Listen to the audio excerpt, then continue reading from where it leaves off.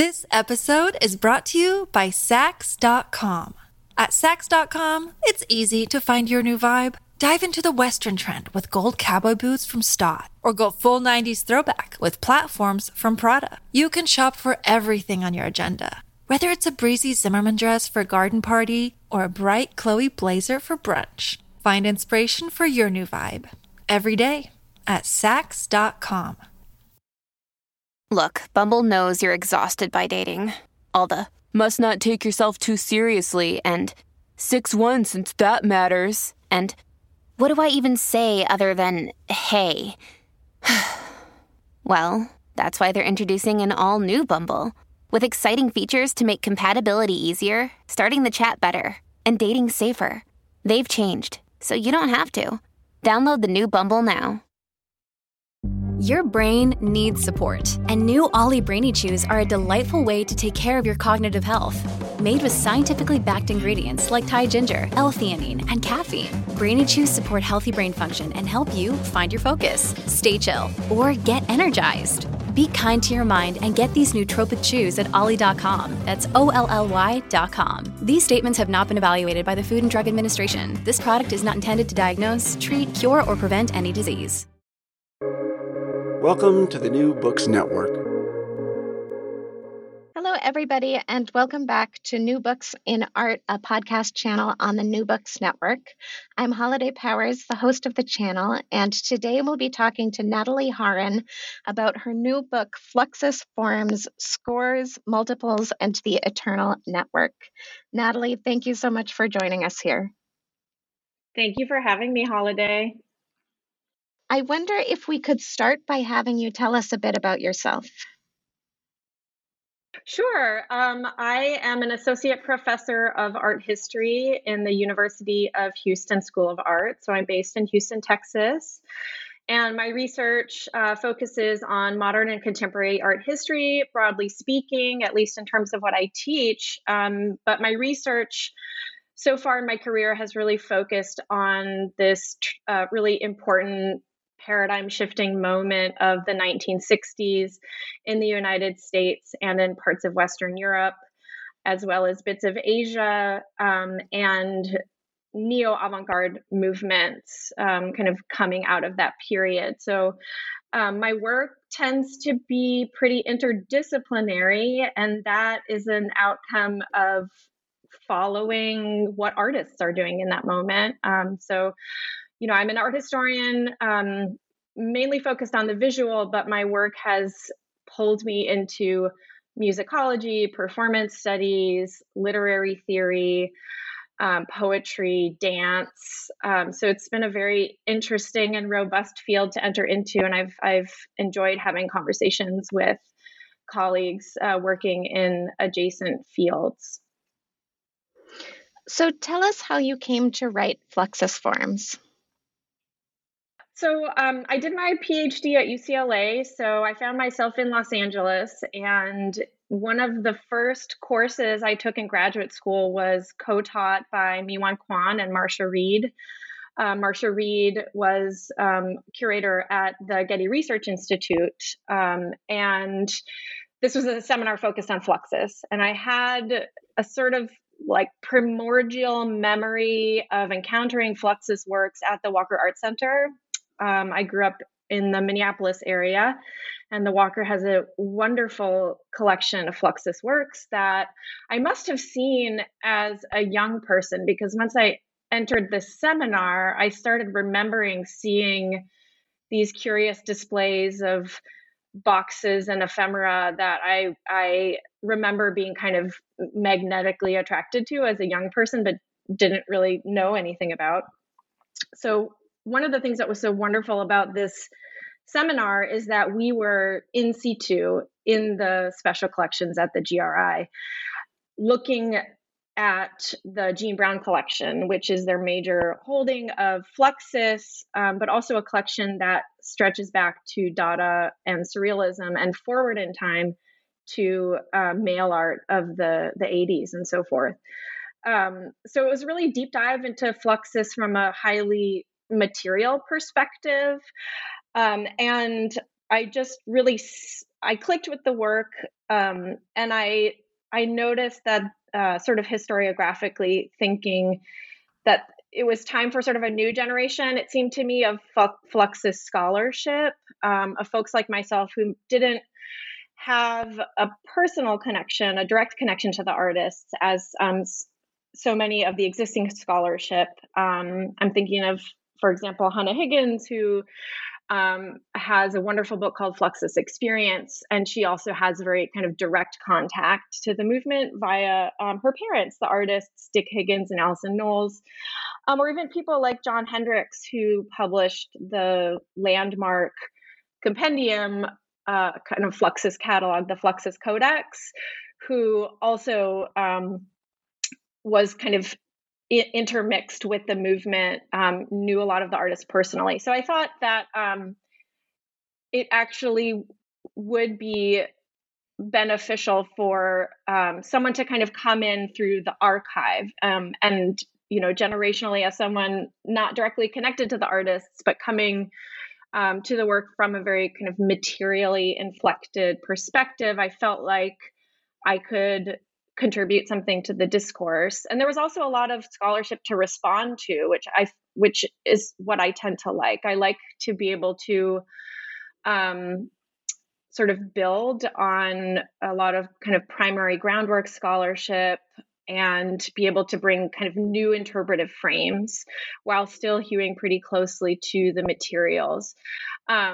So to kind of get closer to the point of your question, the book is motivated by this question of, like, what is the Fluxus object? What do we do with all of this stuff, this Fluxus stuff, this proliferation of objects scattered through museum collections internationally now at this point, given that Fluxus had kind of gained this reputation of being an anti-art, anti-object movement. So here I was in the Research Institute collections, like confronted with just boxes and boxes of Fluxus things. And it seemed to me that there hadn't been a really kind of systematic accounting of the different, what I call formats that Fluxus artists were working in, and also an attempt to trace a kind of intellectual history of the development of these formats. So my project ends up being both highly material, in as much as I'm accounting for, like, you know, how things were made, what they were made of and with, how they circulated, but then also trying to join that material cultural approach with a theoretical framework that can explain how all of these various formats are connected by a kind of central logic.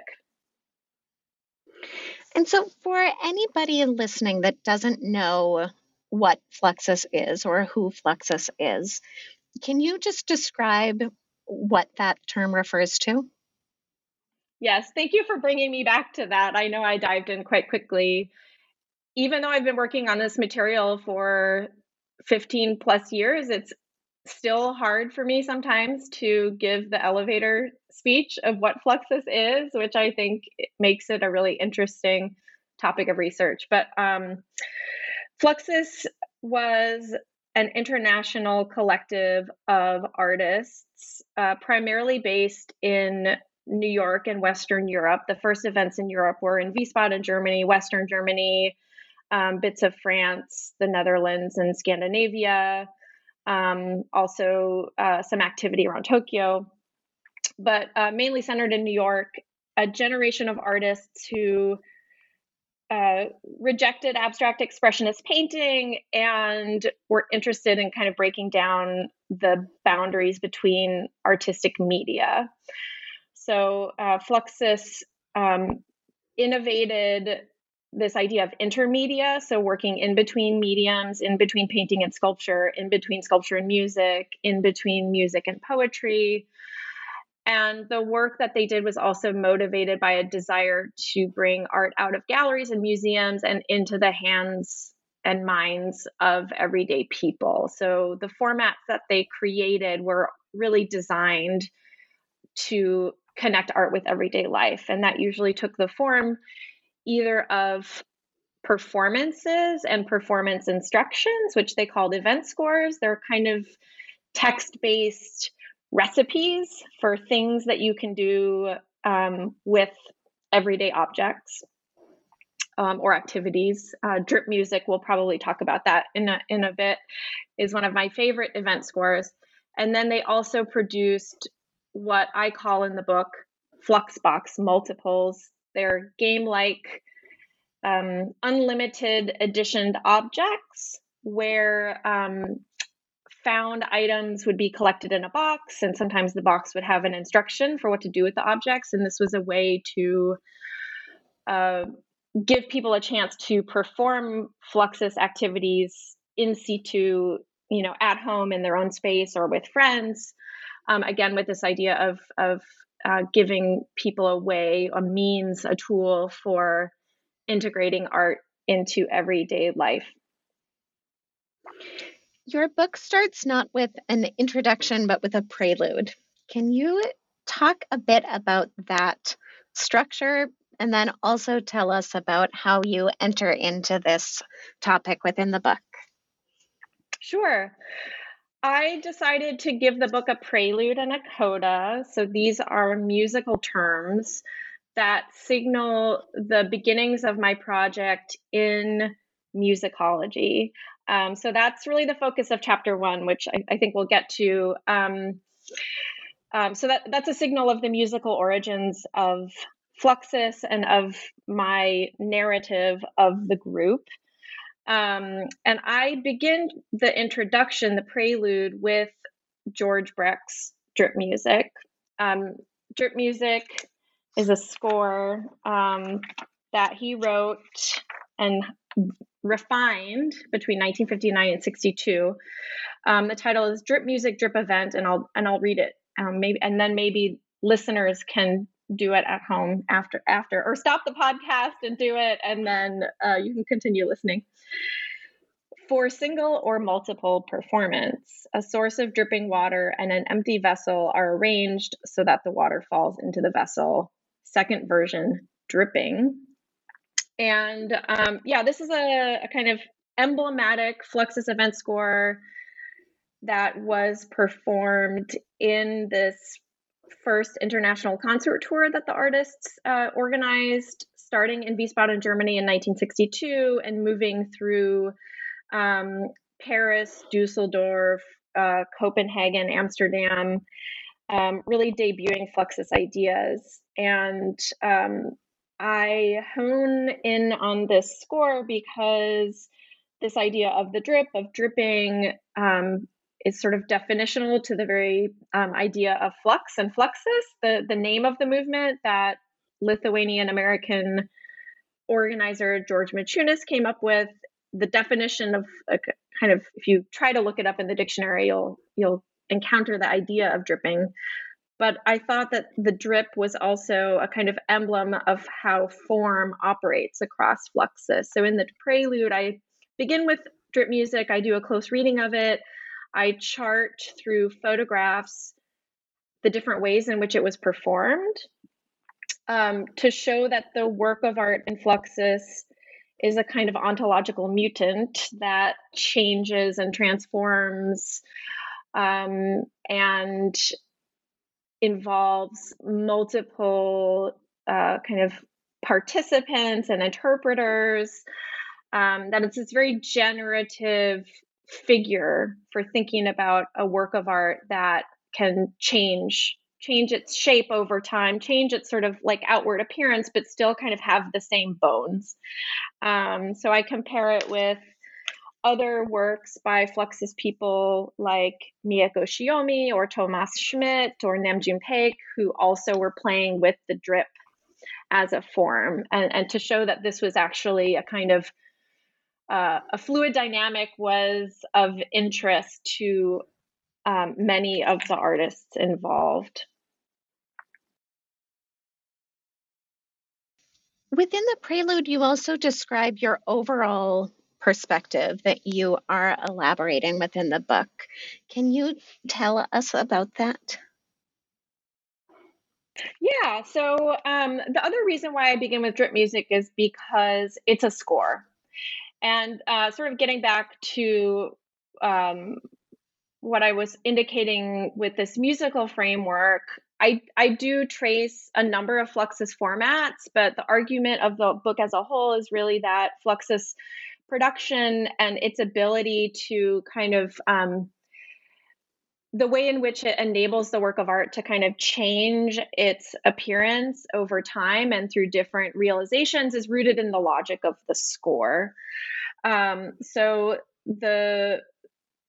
I argue throughout the book that the score is a kind of blueprint for the Fluxus object. If we think about scores and what they enable, you have a kind of individual composer who writes a score, and then the score is it can be circulated, it can be realized by different people. In fact, a score is meant to be realized by different people, and so it involves a kind of collaborative production and distribution model that we see in operation across Fluxus, which may not seem radical, from the perspective of music, but it is from the ground of visual art, right? And a kind of industry, a kind of tradition that is premised on the valuing, even the fetishization of an individual genius author creating an object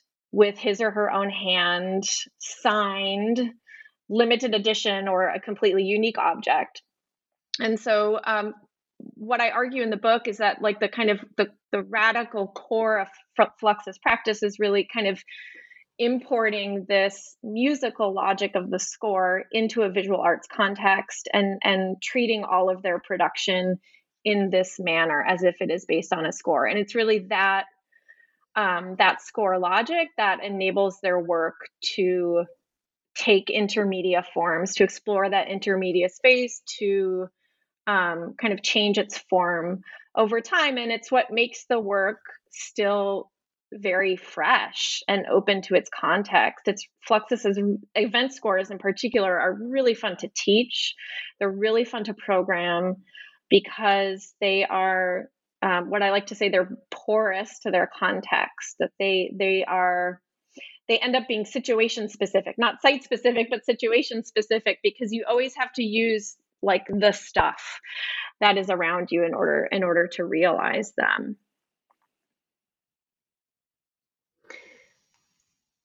So continuing on about this question of the score, your first chapter focuses on graphic notation for the Fluxus event score.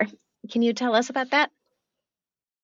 Yeah. So, I should also say too that I haven't said very much about individual authors because I'm emphasizing Fluxus. But one thing I need to admit about the book is that it's a very sort of intuitive cut through Fluxus participants. There's so many people that one could write about. It's really intimidating to try to approach the group as a whole. And so my choice of artists that I really highlight and focus on include George Machunas, George Brecht, and also the French Fluxus artist Robert Filiou. But there are there's a much larger cast of characters that are highlighted throughout. Dick Higgins appears a lot because he was kind of a major theorist of the group. I talk about Namjoon Paik, Mieko Shiomi, Takako Saito, Benjamin Patterson, Daniel Shpuri, Milan Knichak, Robert Watts, Larry Miller. There are lots of folks who do come in, and so the individuals that kind of have their names in the chapters are really just kind of nodes, kind of nodal points that I spend time with just so I can illuminate this idea of the formats. But regarding chapter 1, so this was probably the most difficult chapter for me to write, and of course it was the first one. It's the longest one.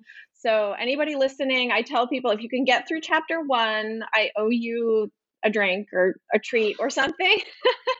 But it does a lot of heavy lifting, and I'm really proud of it because it really pushed me as a scholar to get out of my comfort zone in art history and have like an authentic engagement with musicology.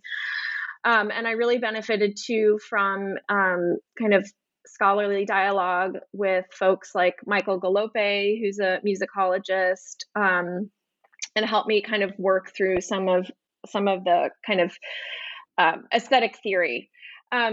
So Fluxus event scores have been treated in Fluxus scholarship, but as someone who is spending a lot of time just like looking through event scores in the archive and seeing like how visual they are, there are like diagrams on them, there are kind of line drawings, there's kind of collaged elements integrated into them. A lot of Brecht's event scores have bullet points which are used in a very particular way. So I was really struck by the kind of visual quality of the scores.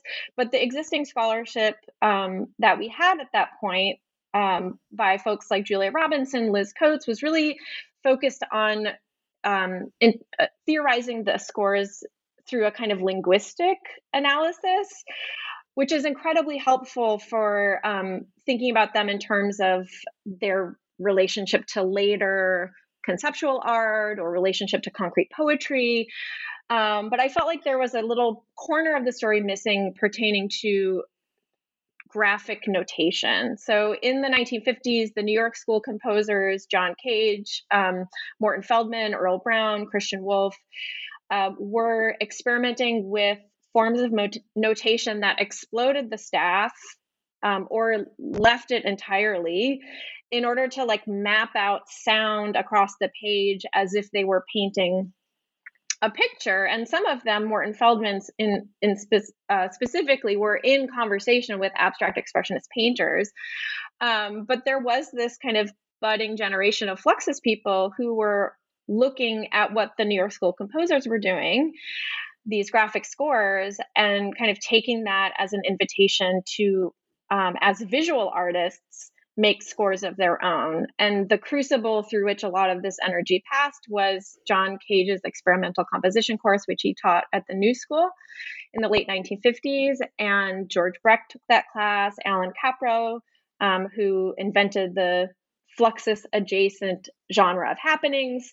Capro attended the class, Jackson Maclow, all kinds of people moved through Cage's class. And Cage was still experimenting with graphic scores in that very same moment and kind of brought this unfolding dialogue into his classroom. So I never really leave my corner of art my sort of discipline of art history. And at some point I sort of took it as I decided that it would be helpful to approach graphic scores as visual objects. So I never fully leave the realm of art history. I borrow some things from musicology, but I wanted to really analyze them as visual objects. So I talk about graphic scores, and I relate them back to early 20th century kind of experiments with intermedial thinking and notation, like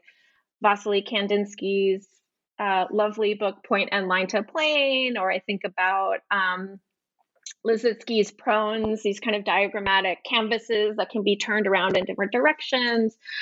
And I'm thinking about all of these kinds of scores as diagrams, that they're fundamentally diagrammatic. Certainly the graphic scores look like diagrams. You see grids, you see lines, you see kind of like crystalline shapes in some of the crazy scores that the New York School composers come up with.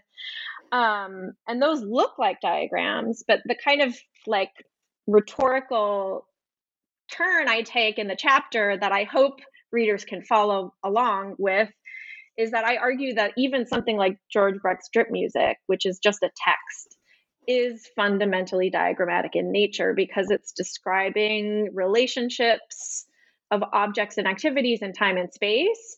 And it's like a fundamentally translatable, scalable instruction. So yeah, like I said, this first chapter does a lot of heavy lifting. Alongside the score, the diagram is an important kind of figure throughout the book.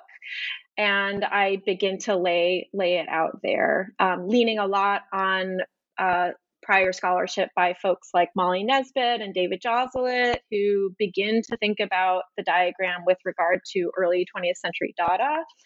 My argument is that we still have the diagram in operation as an art historical kind of model, a theoretical model in the 1960s, but the way that Fluxus artists engage it is to really, like, as I say, bring the diagram to bear on reality. It's not just a visual thing that sits on the page. It's something that you actually realize, you act out, you interpret it.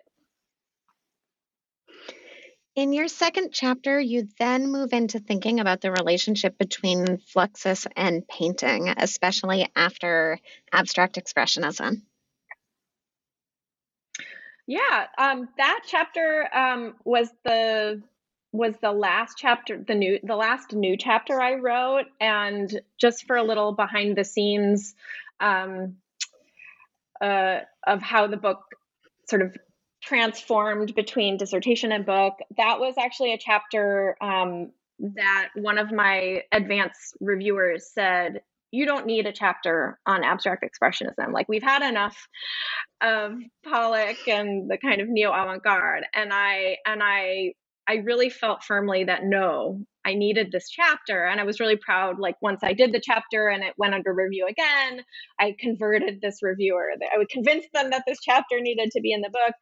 And one of the extraordinary finds that was only made possible in the age of, like, deep Google searching was that I discovered that there is a 1956 canvas by Alfonso Osorio, who is, an abstract expressionist painter, buddies with Jackson Pollock, a canvas from 1956 by Alfonso Osorio called Fluxus, written exactly the same way as the movement's name.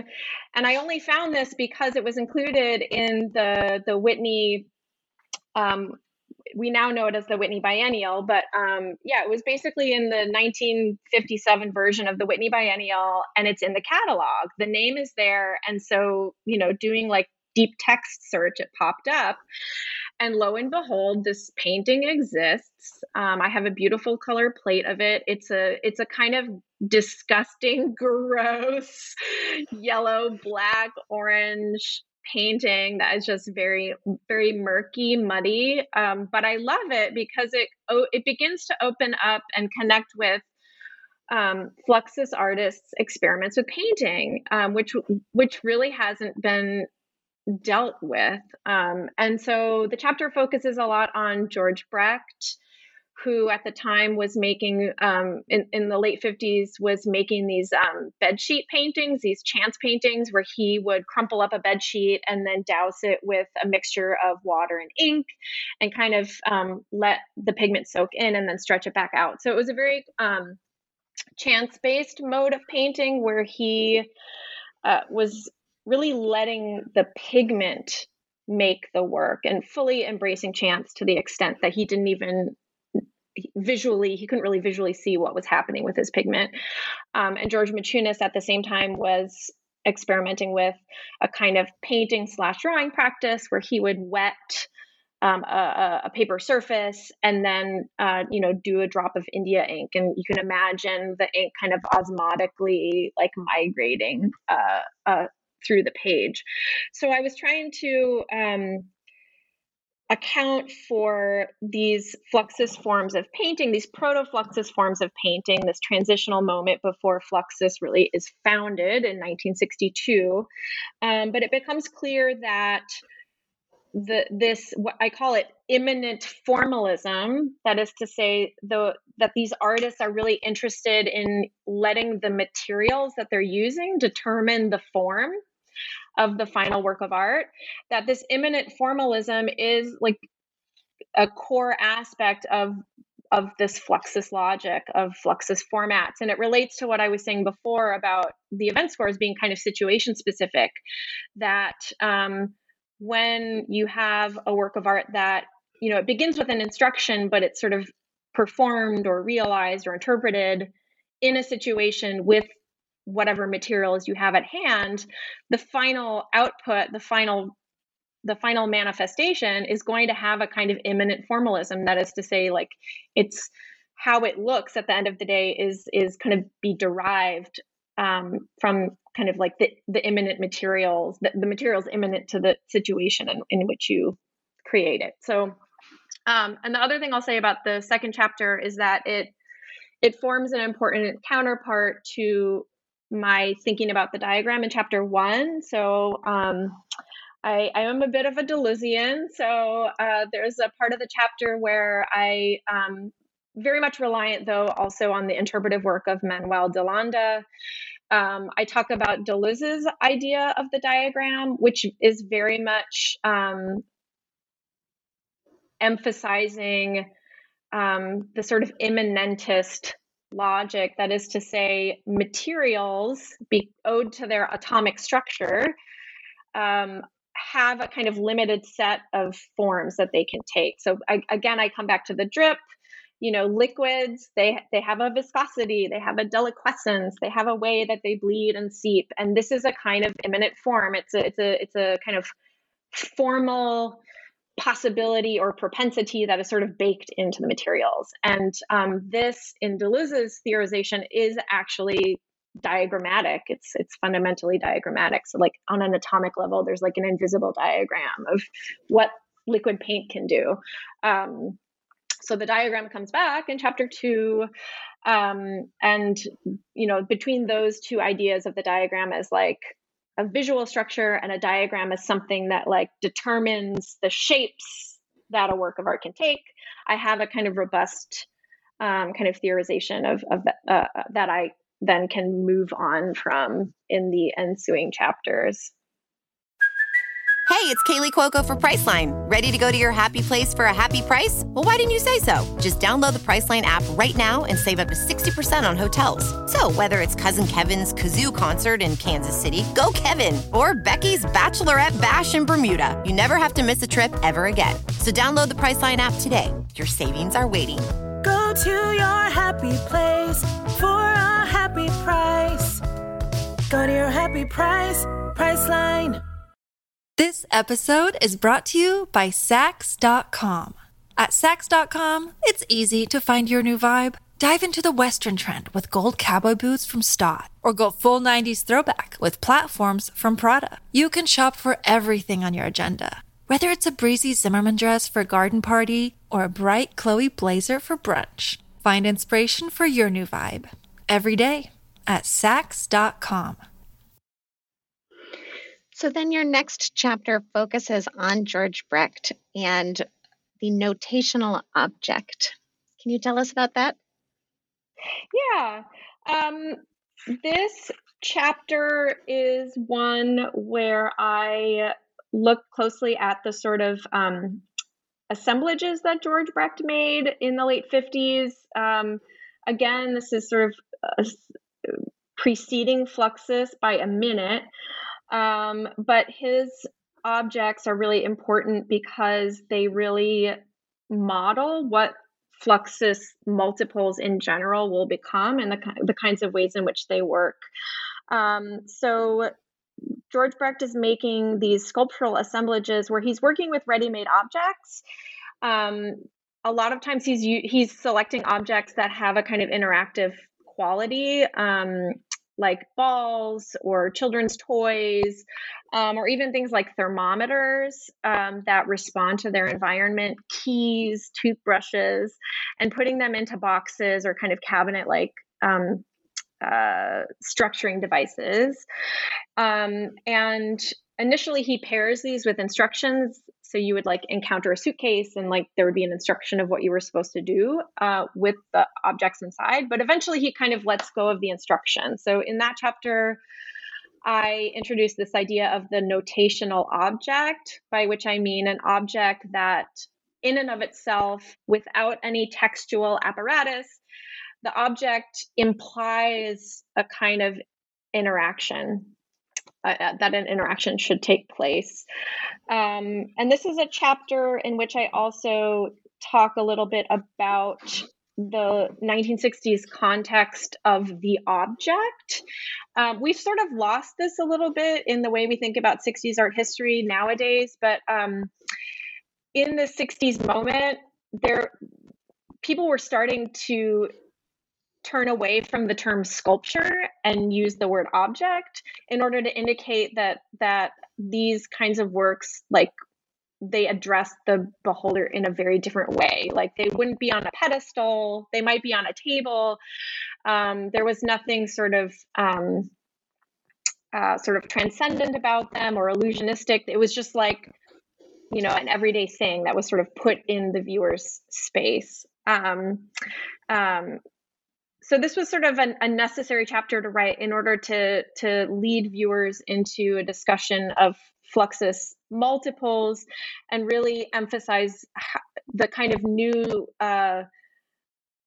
post-sculptural or anti-sculptural kind of aesthetic framework that Fluxus objects were engaging, which was positioned very much counter to how modernist sculpture or like traditional sculpture is usually regarded.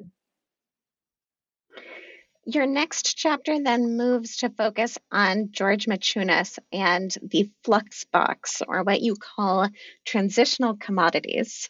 Can you tell us about that? Yeah. I had a lot of fun writing this chapter. The first draft of this chapter I finished it, I polished it when I was very pregnant, and I also had just had a baby. So there are parts of this chapter where there are like flashes of recognition of that, which I'm very happy about. So in earlier parts of the book, I really fixate on the figure of the drip. By the time we get to this chapter, I'm really fixated on the figure of the whole. And this continues some of the engagement with art histories of sculpture that I began in the prior chapter on Brecht's notational objects. This chapter on Maciunas is really trying to account for how flux box multiples were made, how they circulated, and then like reading them formally in as deep of a way as I can, and also to try to theorize their aesthetic address. So one of the kind of art historical voices that I was most in conversation with in this chapter is Benjamin Bucklow's account of Robert Watts's sculpture, which he takes as kind of paradigmatic of Fluxus objects in general. And a lot of things that Robert Watts was making in this moment were like shiny objects, like chrome-plated eggs, and even copies of African totems that he made very shiny. And so there was this very kind of like emphasis on the Fluxus quasi fetishes and the way that they kind of troll the 1960s commodity object and commodity culture. But when I was, spending a lot of time with these objects in the Jean Brown collection at the Getty, I would notice that there were all these holes again and again, different artists playing with the figure of the whole. And I began to kind of chart that across Fluxus practice. Again, John Hendricks's Fluxus Codex is such an incredible resource. It really allows one to get a sense of the range of Fluxus objects, at one's fingertips in the form of this kind of encyclopedic volume charting Fluxus objects and editions over the years. So part of the chapter is talking about all these different evocations of the whole across the flux box multiples, and then kind of trying to think about like, what does that mean? Why would the figure of the whole be useful to Fluxus artists?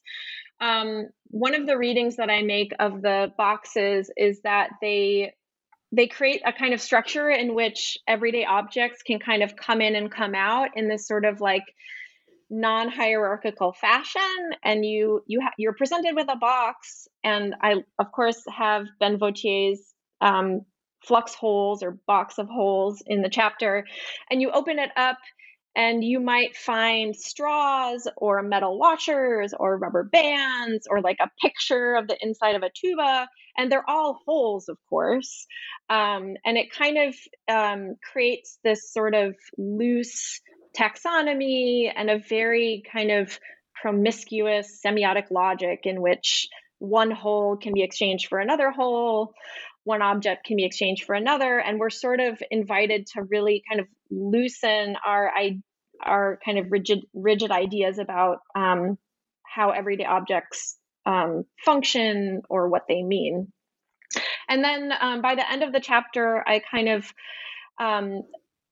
spiral that reading out into thinking about Fluxus subjectivity in general. And perhaps not surprisingly, we have a lot of really beautiful portraits of Fluxus artists, Yoko Ono, Milan Knichak, even a self-portrait, or maybe no, this was a Polaroid that Robert Watts takes of George Maciunas that figure the body or emphasize the body's various holes.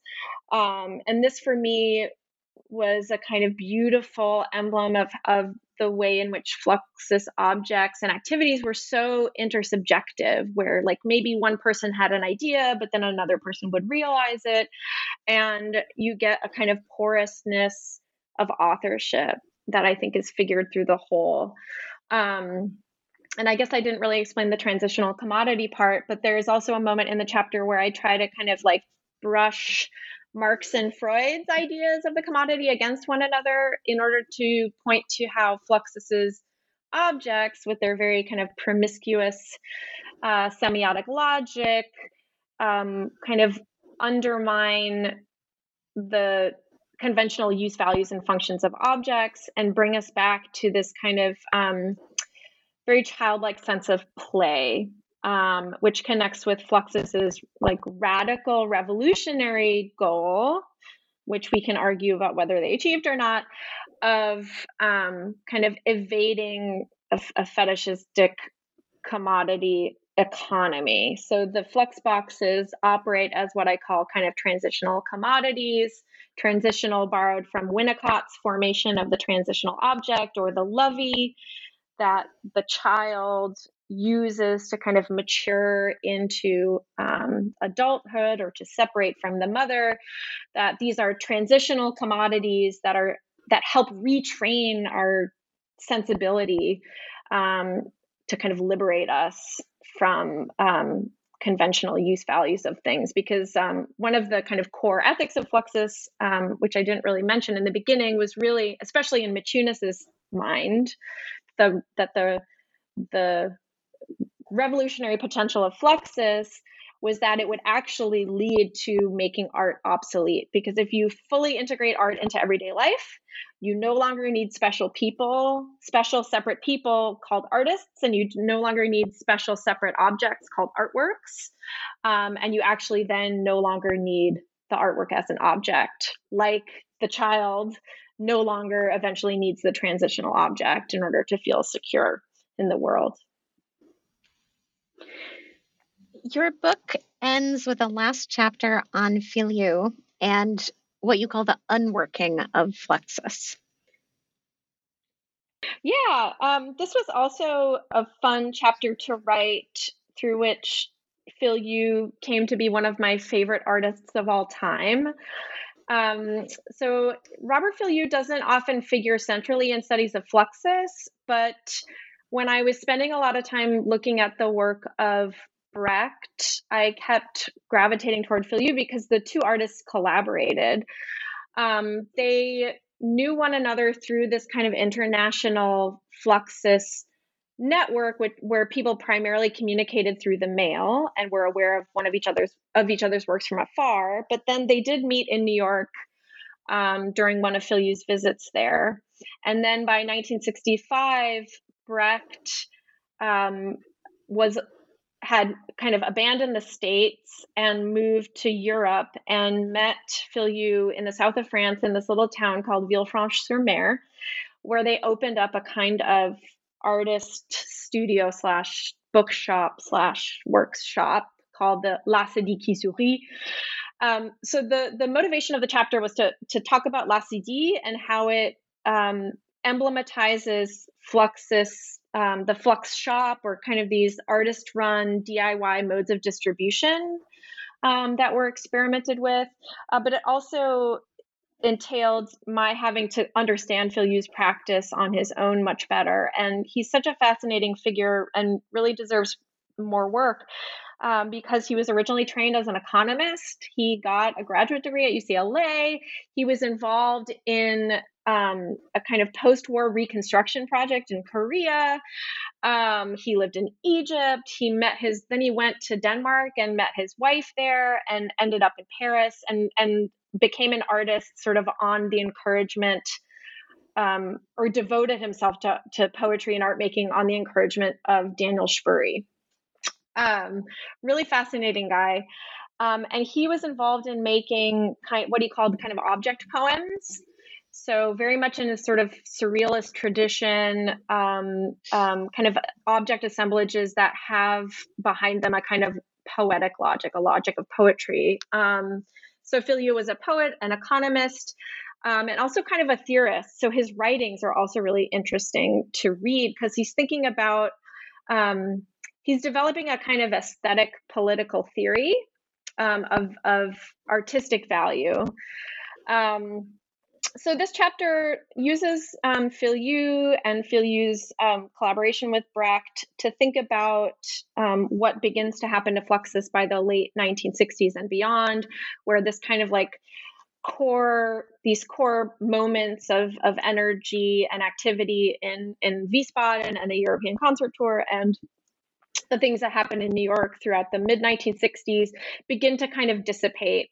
And the Fluxus network, as it kind of spreads and becomes more well-known and gains more members, at the same time becomes more kind of diffuse and dispersed. So this is a chapter in which I kind of follow Phil Yu into French literary theory, and I draw upon some of the theories of community and friendship of Jean-Luc Nancy and Maurice Blanchot. Most famously, this idea of the community without community, and this kind of paradoxical reality that I think a lot of us can relate to, that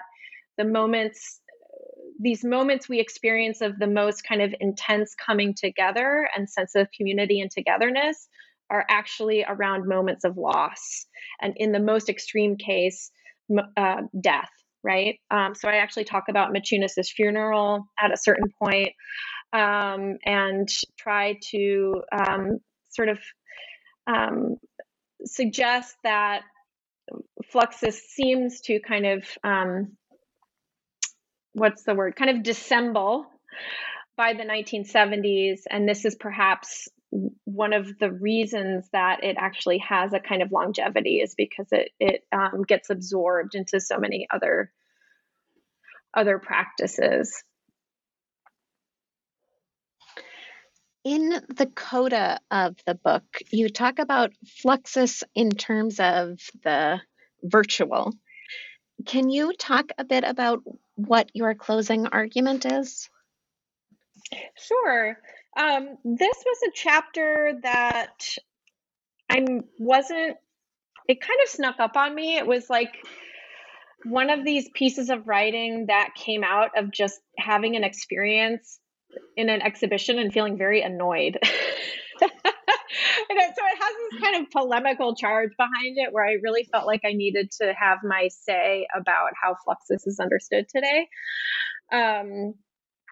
So it's a chapter that begins with this kind of contemporary commonplace of Fluxus being described as a kind of proto-internet, proto-new media art movement, leading to a kind of new media explosion, artists using all forms of technology. And I'm not saying that's a totally invalid way of seeing Fluxus, but what kind of irks me about it is that it represses some of the dimensions of Fluxus that I find to be most valuable, and that I know for the artists to have been, like really among its core important qualities. And that is this very almost mindful, meditative intensity, where the work of art, the event score can travel all over the world. You can send it in the mail, but what's really important is like where that instruction makes contact with reality and the kind of heightened consciousness that it gives us of everyday life, which to me is like having a screen-based experience could not be more opposite of that. So this chapter takes to task characterizations of Fluxus as a proto-internet art movement. And to do so, I kind of go to the heart of the matter and I talk about Namjoon Paik and I revisit his early work with televisions, the work he's doing in 1963 in Wuppertal when he's really like deeply into this vibrant emerging Fluxus milieu, where he is using televisions, but he's like destroying them. He's ripping out their innards. There are cords everywhere. He even displays a TV with the screen facing the floor. He's known as someone who kind of attacks the TV or even uses broken, obsolete televisions. And I go into some of his public statements as well, where you get a better sense of Paik's really ambivalent ideas about technology and media culture. And I connect Paik to other Fluxus works and statements, namely Dick Higgins's statement on intermedia. This is a kind of a manifesto-like text that has been embraced by new media people. It was republished in the journal Leonardo as a kind of signal text for emerging new media practices. And in Higgins's theorizations of intermedia, he talks about needing to use this new intermedia landscape in order to attack and speak back to spectacle and media culture. So it's sort of these like antagonistic, Luddite, anti-technological dimensions of Fluxus that I'm trying to recuperate in that chapter. And by the end of it, I'm pointing to other traditions in contemporary art that to me have a more direct lineage to what Fluxus was trying to do, what Fluxus is trying to get at. So I don't go into these practices in depth, but in the very last paragraphs of the book, I evoke figures like Tino Segal, a performance artist who does not allow his work to be documented in photographs or video. It's very much about these in-person experiences with other bodies, or the work of an artist like David Horowitz, who does use the internet, but really to get us back to reality, to our everyday experience and situation. Well, Natalee, we have taken up so much of your time. Before we hang up, can you tell us what you are working on now? Yes, to my surprise and delight, I am working on a new book project on the American artist Walter Di Maria, who is best known for his minimal and land art work, but was involved on the edges of Fluxus. So I'm kind of doing a rereading of Di Maria's work in the 60s and 70s and trying to surface his kind of the musical, durational, Fluxusy dimensions of the work, but also specify how the logic of drawing threads throughout his practice. And in 2024, I will be launching in collaboration with Michael Galope and poetry scholar John Hicks, among other contributors, including Emily Capper, George Lewis, Ben Pickett, and Julia Bryan Wilson, a rather large-scale online digital project called The Scores Project. And this also emerges out of my work in the Getty Research Institute collections. It is going to be a critical anthology of experimental notation practices in the 50s, 60s, and 70s, where we highlight specific scores and then we unite them with audio and video documentation, ephemera, correspondence to try to really exfoliate these works and give a larger context, a really granular context to how these how scores were operating in that moment. So it's a very logical extension of my work on Fluxus forms, but it takes a more bird's eye view. Oh, it sounds really exciting. So thank you so much, Natalee, for joining us. Thank you for having me.